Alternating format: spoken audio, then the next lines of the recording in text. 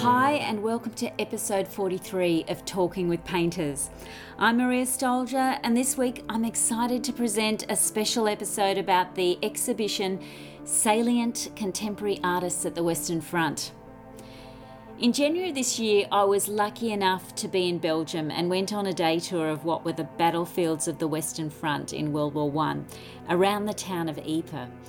It was absolutely freezing that day and the tour guide took us around giving us shocking statistics about loss of life and describing the absolutely hellish conditions that those soldiers endured. And every few kilometres he'd point out shells and barbed wire which was still being unearthed 100 years after the war. So I was very interested when I heard that a group of 12 of our best Australian artists had travelled to Belgium and France to those areas where the Western Front once was. They created work en plein air, in their hotel rooms and in their studios when they got back, documenting their impressions of what they saw and found. The exhibition which has resulted has just started to travel around Australia, starting at the New England Regional Art Museum in Armidale in New South Wales. In this episode, you're going to hear from historian Brad Manera, who had previously travelled with many of the artists to Gallipoli, as well as artists Wendy Sharp, Amanda Penrose Hart, and Ewan McLeod. They also fronted my camera and I made a short video about this exhibition, so just go to Talking with Painters playlist on YouTube to see that. There's also a link to it on the website talkingwithpainters.com, and there should also even be a link to it if you're listening through your podcast app and you just look at the notes attached to this episode. In the video, Brad also explains the significance of the term salient, which is a military term, and you'll see paintings we talk about in this episode. We recorded in King Street Gallery's stockroom, which will explain any background noise you might hear. I started by asking Brad Manera about the impact of World War I on Australia. World War I was the first time the entire world went to war in recorded history. It killed 13, perhaps 20 million people. So it's an incredibly significant part of the world's history. And of course, for Australians, it occurs just 14 years after Federation. So it makes it has an extraordinary impact on the development of Australia as a nation. In what way in particular? Well, look, I think it welded us together as a nation. Up until 1901, we were half a dozen separate British colonies around the edge of a massive continent at the far end of the world. And our army was formed on that basis. Each unit was locally raised. So each unit had a really strong local identity. These were groups of mates who'd gone to school together, they'd worked together, they joined up together. And so, you got extraordinary examples. My home state, Western Australia, for example, the 11th Battalion was formed in Western Australia. The commander of the battalion was the Mayor of Kalgoorlie. All of the men were heads of the local Chamber of Commerce, or they were doctors down on Adelaide Terrace, or, right through to the private soldiers were clerks from Perth, stockmen from down south, miners from Kalgoorlie. It was a community effort. Not a great deal of military skill, but a community effort. And what was the mood of the people who enlisted? Extraordinary enthusiasm for the British Empire. They didn't realise how nasty it was going to be. In 1914, it was an election year. Our Prime Minister promised that we would support Britain to the last man and the last shilling, and offered an expeditionary force of 20,000 people. By 1919, we had 60,000 dead. 330,000 Australians had served overseas. Now this is out of a population of less than 5 million. So the war changed Australia. And I think for those state-raised units that went away in 1914, by the time they came home in 1919 and 1920, after the campaigns initially on Gallipoli in 1915 and then on the Western Front from 1916 to 1918, they came back as Australians. They saw themselves as a nation. The First World War welded our country together the way that Federation couldn't. Could you describe to me what you think the landscape would have looked like immediately after Sure. the First World War? If I can define the Western Front, it was a scar across Europe that ran from the Swiss frontier through France and Belgium to the North Sea. Nearly 700 kilometres of trenches and landscape that was just blown to pieces by shell fire. This is an age before mass aerial bombardment, and so they're using artillery, machine guns, poison gas, and eventually tanks and small aeroplanes to try and break this deadlock of two parallel lines of trenches protected by barbed wire, concrete blockhouses. And so you've got this battlefield that nobody had ever confronted before. And there are no flanks, there are just defended enemy positions, and it devastates the landscape for miles around those two lines of trenches that face each other across no man's land. How far apart would they have been? Oh, look, in some cases, it depends on the topography. In some cases they were tens of metres. In some cases they were hundreds of metres. On the flat land of Flanders, the opposing trenches could be up to 1 kilometre apart. But in the more rugged country, or around bends in the river, like in some parts of the Somme, they could be 20, 30, 40 metres apart. So they can hear the enemy singing, they can hear the enemy shouting orders, they can hear them cocking their weapons. And they're living on top of each other. And what sort of weapons are we talking about? The First World War marked a revolution in the way people kill each other. For much of the 19th century, muzzle-loading firearms were used. They fired slowly, they were largely inaccurate. And so in the First World War, for the first time, every soldier on that battlefield had a rifle with sights. Most of them were magazine-fed, and indeed there was an increasing presence of automatic weapons for the first time on any battlefield. There were flamethrowers, there were poison gas, tanks, aeroplanes. We really learnt a great deal about this, about how to kill each other en masse on an industrial scale. And it happened on the far side of the world. How do we make sense of the First World War for the families back here in Australia when they're sending their sons and daughters 12,000 miles away to France and Belgium? And of course, it wasn't until the 1960s that Australia began to bring its war dead home. And so all of the young men and women that we lost in South Africa from 1899 to 1902, during the Great War from 1914 to 1918, from the Second World War, from Korea, they all lie beneath foreign fields.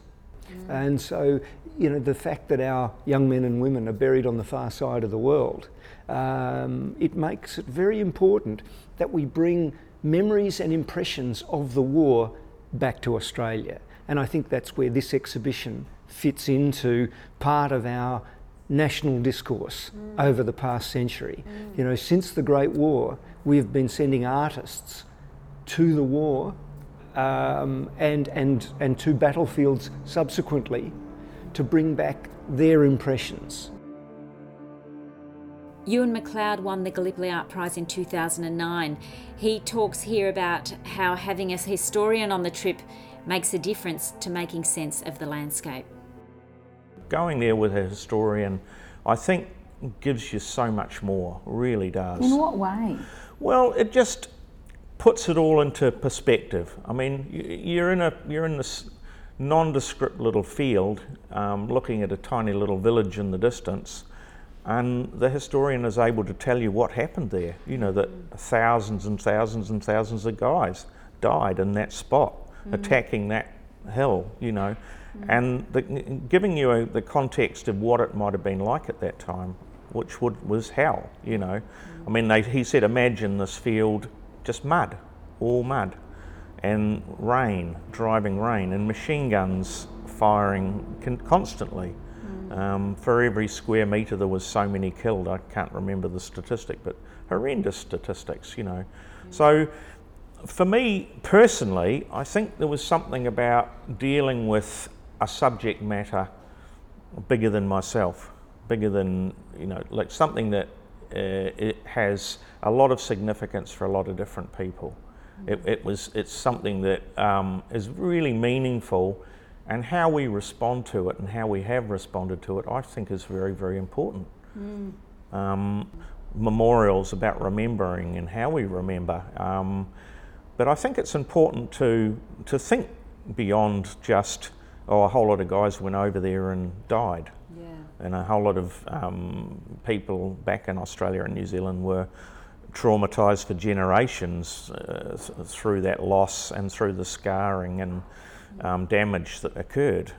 You know, I think it's had a huge impact. They say that that trauma can last 2 or 3 generations. A lot of guys came back pretty stuffed up by it. Yeah. Physically and mentally stuffed up by it, and I think that probably has had an effect on us, you know, on our on us directly through our grandparents, probably. On that point, you have an ancestor that died there where you visited. Can you tell me a bit about that? Yes, and I always remember seeing his photograph in my grandmother's house and not really knowing much about him, or not really being that interested. I mean, it was, I suppose it was something you saw in a lot of houses. You'd see this photograph of, you know, a soldier in his uniform. But before I went, Was probably this her brother? So it was my great uncle. It was her husband's brother that had died. I think I got that right. Yep. And it really wasn't that interested, and I remember going to Gallipoli and thinking, well, I don't have any kind of relatives that went to Gallipoli, but my uncle who lives in London sent me a lot of information on this guy who was Roy McLeod, who my father was actually named after. So quite significant, and these letters were, he was a 22-year-old and he was he's a bit of a bloody idiot, really. He was totally foolhardy. You know, he was a bomber. At night he'd crawl over into the enemy trenches, and they'd try and kill as many Germans as they could. And then on the way back, they'd have the crap bombed out of them. And the letters are sort of talk of a man who, I don't know whether he was totally brave or totally silly or a bit of both. And you realise the kind of guys that went over there, they were so young. And he only lasted a couple of weeks. I think but the letters, reading these letters is just kind of like, whoa. And you realise it's not that long ago. And he was, did he describe what he was going through? Absolutely. He described the carnage, and, you know, would say things like, "Oh, I almost got it last night. You know, almost bought it last night." And he also talks about hiding in bomb craters, you know, full of water and overnight. And, you know, they're sort of written a bit Biggles like, but boy, they're very descriptive. So I think I had this idea in my head when I went there of him, and we actually went to where he was last found, well, where he had been last seen. His remains were never found. My uncle has a fob watch that I think was probably taken off the body, but like a lot of those guys, I guess another round of artillery went through and the bodies were churned up into the mud. Pretty gruesome. You talked earlier about the sort of contradiction between what had happened and the landscape as it is now. When you embarked on this body of work, how did you deal with that? I certainly did a lot of research. I read a lot. Read a lot of books. The same in Gallipoli. I read a lot of books. I found it really interesting that the one book on Gallipoli I read before I went and didn't make so much sense. As soon as I'd been there, it made a lot more sense to when you think of the terrain and what happened. I mean, they'll often talk about, you know, they almost got to this place, and you think, well, why didn't they get all the way there? And then you realise why. So I did a lot of research, did a lot of thinking about it. I guess you're open to experiences, you're thinking about how you might go about it. But a lot of it is impossible until you're there. And then how does it affect you and how does it influence you? While I was there, I did a lot of just landscapes, works on paper. You know, none of them are particularly anything other than as a way of looking. And then when I got back, I certainly started thinking about how I'd deal with it.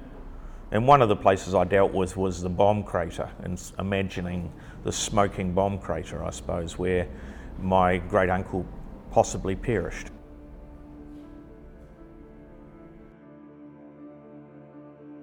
My next guest was Wendy Sharp, who was an official war artist to East Timor in 1999, and she's also been a member of the Council of the War Memorial. She starts here by talking about her painting of artist Evelyn Chapman, who travelled to the ruins shortly after the war ended. I saw a photograph of Evelyn Chapman, who is always billed as the first Australian woman to have gone around that area, I think, and just after all the hostilities had finished, and to have painted. There is a famous photograph of her, if you look it up, it's quite an amazing photograph, of her sitting, wearing just a First World War type clothing, big picture hat, sitting at a portable easel, and painting and smiling at the camera. And you would expect from her sitting there with her picture hat that she's painting some flowers or a lovely scene, but actually she's painting the most shocking ruins of a church, which is a medieval church, which is just about to fall down. It was actually really interesting because she was there just after. Yeah, it's very unusual for a woman too. It's very unusual. Well, her father was involved in war graves, so he was going around checking on all of that. I think, you know, I'm aware also that we're now coming back 100 years later. We're not in ruins, we're looking for vestiges. We're looking for vestiges which are surprisingly still present. But what sort of vestiges? Well, actually, there is one. There is one particular church that was left in ruins, and you know, this is I think probably from being on the Council of the War Memorial, I'm particularly aware of how you memorialise things and various controversies about how you build a memorial to something. Stakeholders, people get annoyed. I don't like this. I don't like that. What do you do? And there is one church that we saw in particular which is actually left in ruins, and that's actually quite moving. So, you know, there are things like that. Yeah. What did you think of Menin Gate, which is a major war memorial for the Commonwealth soldiers? It's in Ypres, which is in Belgium.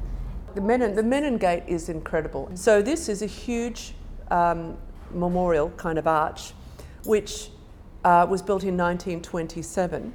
There is a big archway, and it was originally a gated city, as all those medieval cities mostly were. And you walk through this on the way to Menin, which is a town out of it. That's why it's called that. But anyway, what they have done is they have written the names of all of the missing. And apparently, when they find people, they take their name off, and they're still finding people. And now they've got DNA, so they can find it more. But it's very moving. Every night, they have a bugle call, and they have a last post, and it's very moving. I think they've done that since 1928 or something. They have, and it's you know, you imagine, it's hard to imagine, but someone back here in Australia who their son or their husband or their whoever, brother or whatever, never found. Their body they can't have a picture of the grave. I don't know what they were told by the war graves here, but at least they know that even if their body isn't there, at least their name is recorded. At least that's something. So that must have meant so much. Well, it's amazing how architecture can bring these feelings up. Were there any other memorials that you remember? Yes, another place that I found I mean, we went to so many memorials and there's lots of interesting things, but the most moving thing that I saw, I suppose, besides the Menin Gate, was actually a German cemetery called Vladislow, which is in Belgium. And it's out in the forest, bright green as it is in Europe, forest, very dense, bright green grass, and rows of flat stones where all these mass burials are going off into the distance. And there is two incredible sculptures by Kathy Kollwitz, who's a German artist whose work I've always really liked. They're sculptures of grieving parents. They are a sculpture of herself and her husband Carl kneeling down. She is clasping her hands to her chest with her head bowed as though she's just weighed down by grief and she can't keep her head up. He is leaning back stiffly with his arms folded, trying to keep himself together. They're really incredible, powerful human images of grief.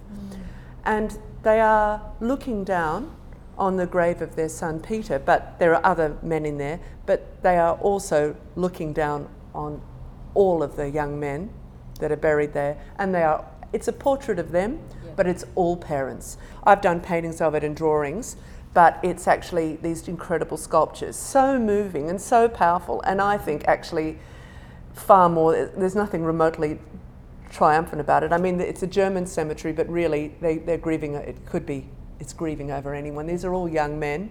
That's right. And it's terrible. Did you find that when you came back and created your works, did you find you were drawn to a particular palette or a darker palette? Yeah, no. I actually, after I'd been on the Western Front, I was actually working in Paris because I do have a place in Paris.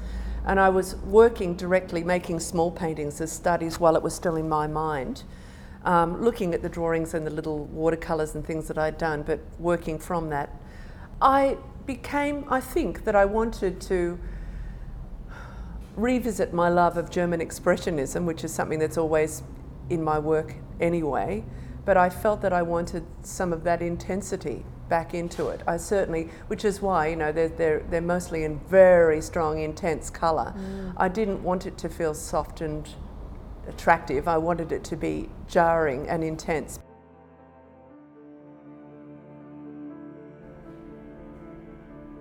Amanda Penrose Hart won the Gallipoli Art Prize last year, and I asked whether her recent trip to France and Belgium was different to her experience of painting in Gallipoli. Oh yeah, completely different. Absolutely completely different. I set off with my little kit thinking, it's an extension of the Gallipoli trip. It'll be sort of similar. No, one was brown muddy fields of France, lots of green, of course, too. But Gallipoli was a coastline. Oh, yeah.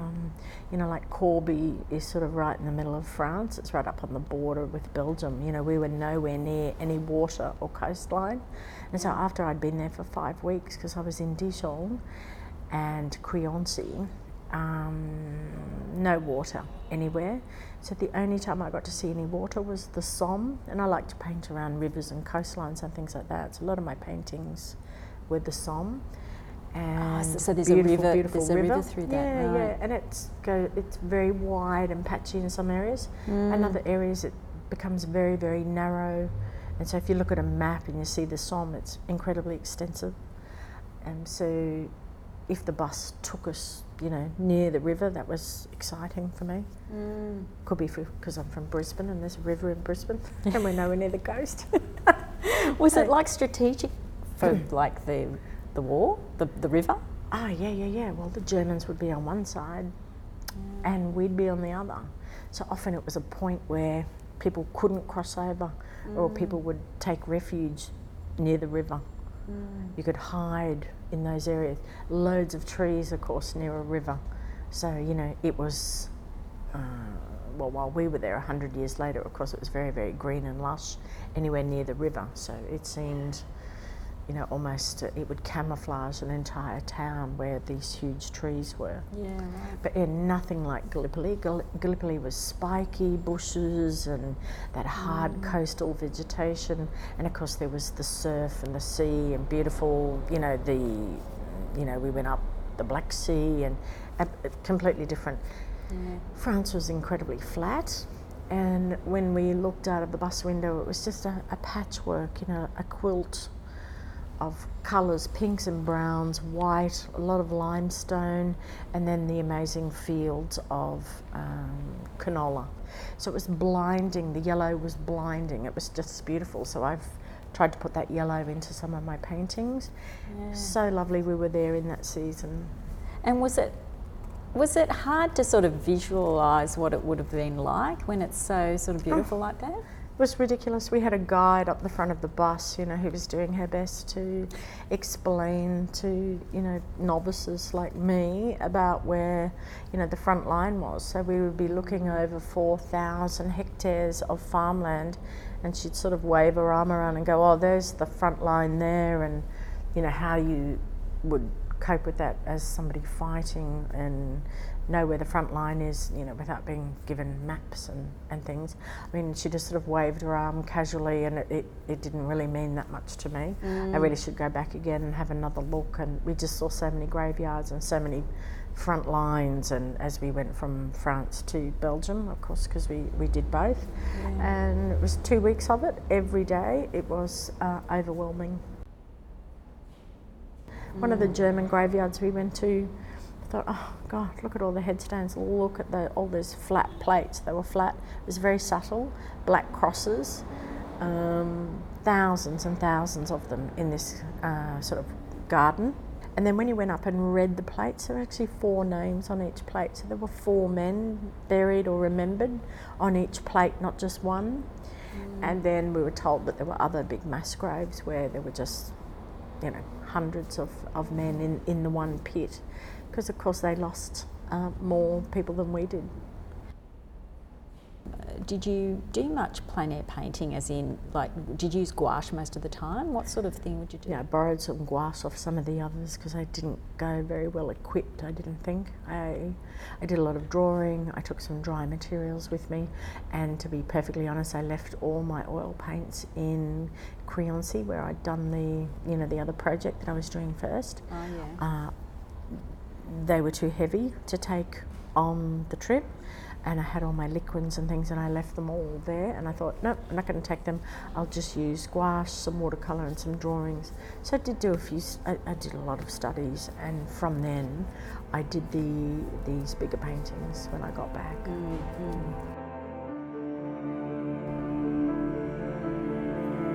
Thanks for listening to this episode.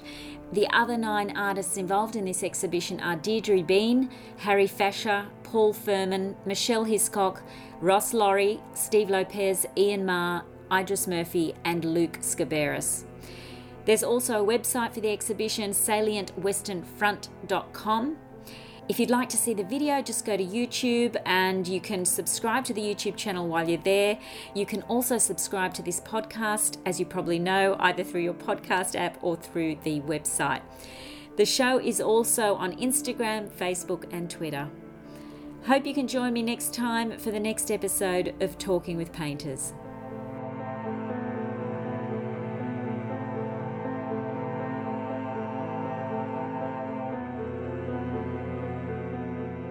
The Ypres Salient was remembered by Australians, and indeed everybody that fought there, as the place of nightmare, because Belgium has a very high water table. It needs to be constantly drained, and of course when you're fighting a battle, particularly one that is dominated by shell fire, then all of that drainage, all of that reclaimed land is destroyed. And so the water table rises. Men couldn't dig trenches without them filling up with water. Underground dugouts constantly had to be pumped. So soldiers during the fighting in the Ypres Salient were usually doing it ankle deep, knee deep, sometimes waist deep in water. And usually when we say water, it meant mud. Less than 20% of those who died in the Ypres Salient have known graves because the mud swallowed them.